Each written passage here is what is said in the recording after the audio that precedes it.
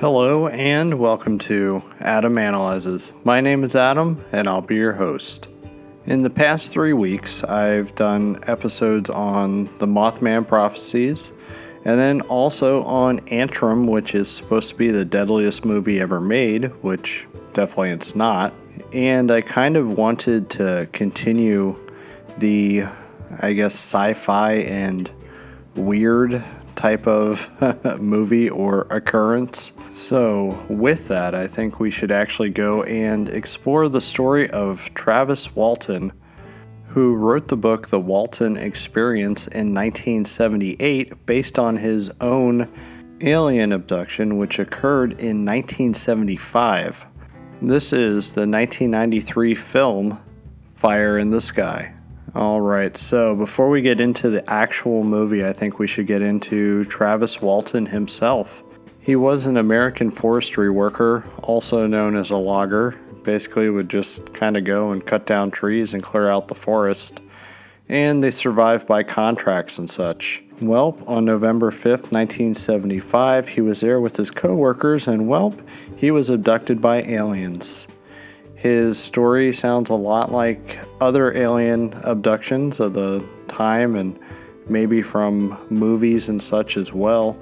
But the thing that this has going for it is that it actually has been the most, well-documented version of an alien abduction. And then also, it seems like something may have happened out in the woods that night. I don't know what. I don't know if it was an alien abduction. I have not read his book. But anyway, maybe I'm getting a little bit ahead of myself there. He was abducted on the 5th and returned by the 10th. The aliens were nice enough to return him back to Arizona. But now that we have a little backstory on this whole thing, that leads us to the movie in question, 1993's Fire in the Sky. Well, Fire in the Sky is a movie that I saw in theaters originally back in 1993, and I wound up coming away from the theater very disappointed because I didn't know that it was more of a drama. It didn't focus on Travis all that much, but instead kind of focused on the other characters, notably his soon-to-be brother-in-law, Mike. The movie itself kind of deals with just the simple fallout to everybody, and not only that, how it kind of ripped open a town a little bit. And I'm going to guess that it's probably somewhat true. I know that it is a Hollywood production, so it means that there's also some made up and fluffed up things. Notably, the alien abduction stuff when he's actually in the UFO. That was all a writer's imagination. Apparently, Paramount and everybody, they were disappointed because of the fact that it was too similar and too stock to any other alien abduction, story out at the time. And, that kind of mirrors the events of the book as well. But what they did, they kind of upped the ante as far as the confusion and the horror aspect. Sadly, we only get maybe 10-15 minutes of an actual, what his experience was. And the character of Travis is pretty absent from the entire film, which is funny because D.B. Sweeney gets top bill, as far as I know, as far as acting in this movie, and, he's not in it all that much. I do think they did a good job as far as the casting of the movie. It does have a pretty strong cast. I'm glad that they cast Robert Patrick in the role as Mike. I think it's kind of funny with his character change by the end of the movie when his life essentially falls apart and he winds up getting a divorce. It's kind of funny because he becomes a hermit and a little bit of a mountain man, so I guess social distancing would be perfectly fine with him, or at least that's how his character was portrayed. But I will say that this is another film that Robert Patrick actually shined in. I'll say it again, is that I think he was kind of an underused actor in a lot of different productions, and he does a good job here. And he kind of has to, because even though he is not the main character, he essentially is the lead here. Everything about the movie, it has good direction and everything. It's just that it drags a little bit in some of the middle parts. And that's specifically with dealing with the fallout of this happening in the town. And everyone thought that these guys murdered Travis Walton when they really didn't. And they were submitted to a polygraph test, and 5 of them, 5 out of the 6, actually passed it. And there was one that was inconclusive.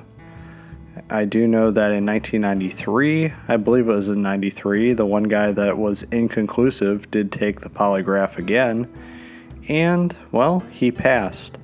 But then again, we also know that polygraph tests are not 100% accurate, and they pretty much go based off of your heart rate and whatnot. Remember that point, I'm going to come back to it later. So when I was disappointed in the theater as a kid, in my rewatch of this movie, it's actually a good movie. I do like the nightmarish abduction scenes. I just wish we would have got more of them. I'm going to say that this was probably a somewhat medium to low budget production. I know it was made for around $15 million or so, and this really wasn't a big box office success. It actually only made about $19 million in theaters. I know it has somewhat of a small cult following now. I don't know how fondly remembered it is by everybody though. But anyway, back to the abduction scene. It's done really well in the movie when Travis initially gets abducted. It's actually really cool with the way they showed that he got hit by the beam and that he essentially was just lying there and his friends deserted him, which not the best thing to do. However, I can understand that. I would have been terrified too if I saw a UFO and saw my friend get more or less attacked by it. So in the last 20 minutes or so, that's where we get these actual scenes of Travis's experience in the UFO. I think that they're some of the best, I guess, uses of space horror, if you want to call it that.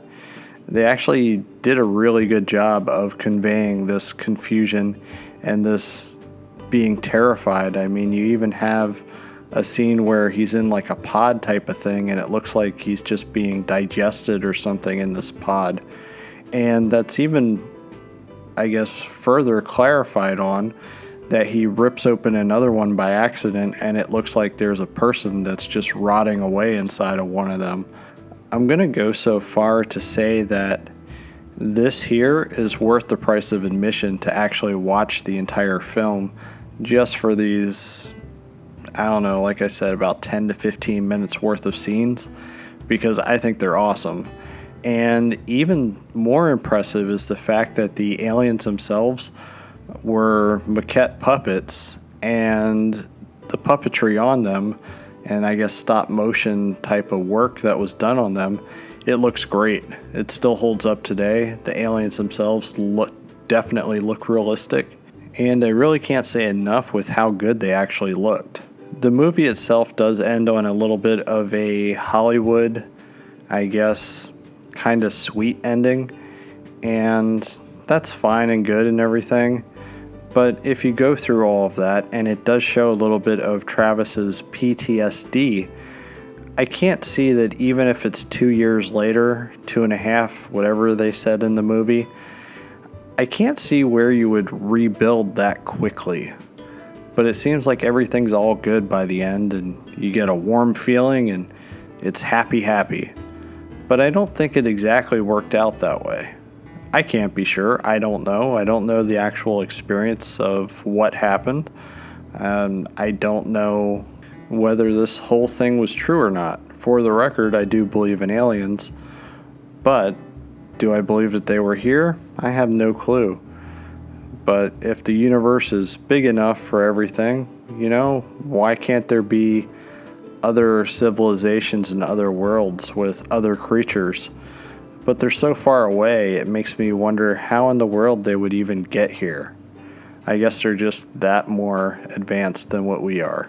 Who knows? The most surprising thing about the movie Fire in the Sky is the fact that it almost has a remake. And it almost has a remake in the TV show Paranormal Witness. In Paranormal Witness, they had a special extra long episode, which it was 90 minutes when it aired. However, it's only about 62 minutes if you're to watch it on a streaming service. That's because of commercials, of course. But anyway, they do recount some of the scenes from Fire in the Sky, as well as in true Paranormal Witness style. They interview the real people. That's right, we see the real Mike, we see the real Travis, and they tell their supposed real stories. I say supposed because, again, I don't know if it's true or not. But looking at it this way, who am I to say that it didn't happen? Because I wasn't there. And who are we to actually judge on somebody's experience or their story? Because it could just be a story, or it could be an actual account. We'll never know. But I will say that the actual, people involved and the people interviewed for this Paranormal Witness episode, the only one that doesn't really seem to have, any sort of emotion in a lot of the scenes that they show with the near documentary style interviews is Travis Walton himself, which kind of bothers me a little bit. It only bothers me because this would definitely be a traumatic experience, and he claims that he still gets goosebumps and stuff just talking about it. However, on this episode, it couldn't be further from the case, as just judging by his, his demeanor and the way he does talk about it. It's very professional. However, when they do interview some of the other guys that were there that night for the actual abduction, it definitely seems like there's a good possibility that something did happen. I do know that the sheriff still thinks it's a hoax, which I thought was interesting. The sheriff thinks that it's a hoax and that Travis just kind of did this as a get-rich-quick scheme, which I guess he wound up doing with him writing the book and everything like that. But, hats off to the producers of Paranormal Witness, because they do go and make it so that there is that little bit of doubt that it may not be true. And I kind of like that they did that, because it allows for you, the viewer, to actually figure it out or think about it anyway.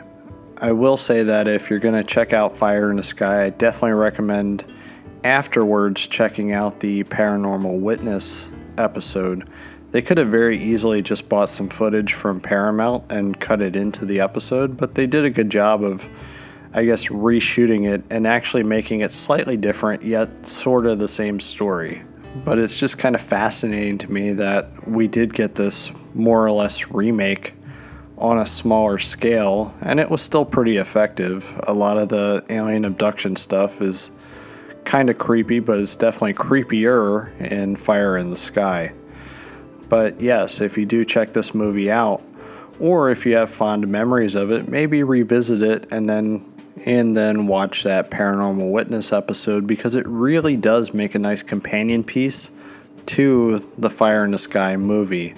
But with all of that, we have the movie, we have the book, we have Paranormal Witness, and, Travis Walton himself, I honestly am just not sure about his story. I know that this is a very famous case, and I just don't know. I know that there's a lot of people that shot holes in his story and everything. He did pass the polygraph himself.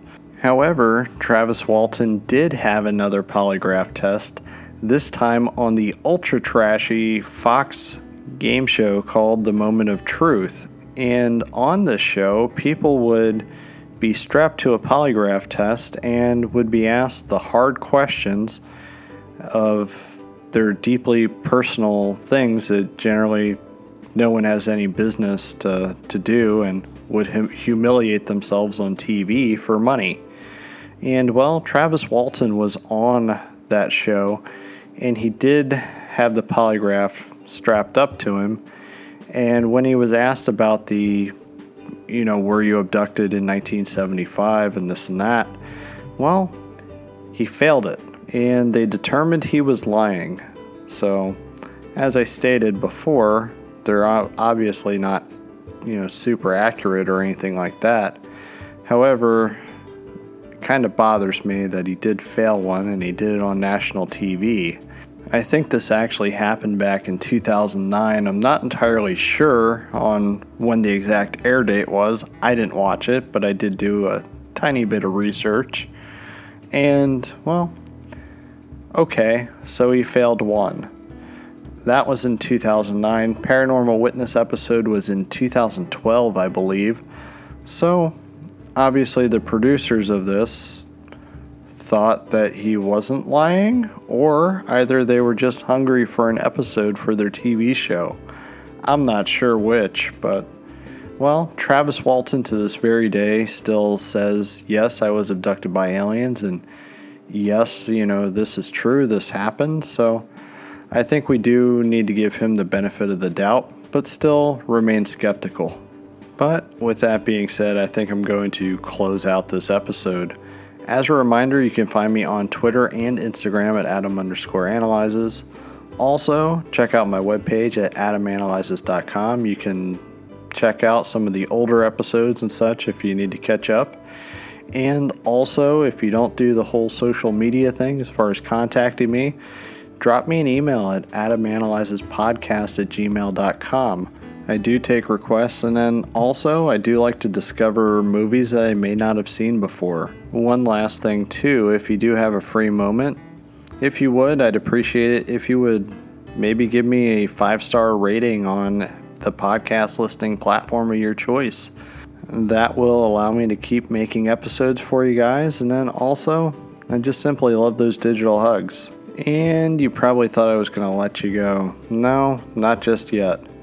This is also a part of the WTF block.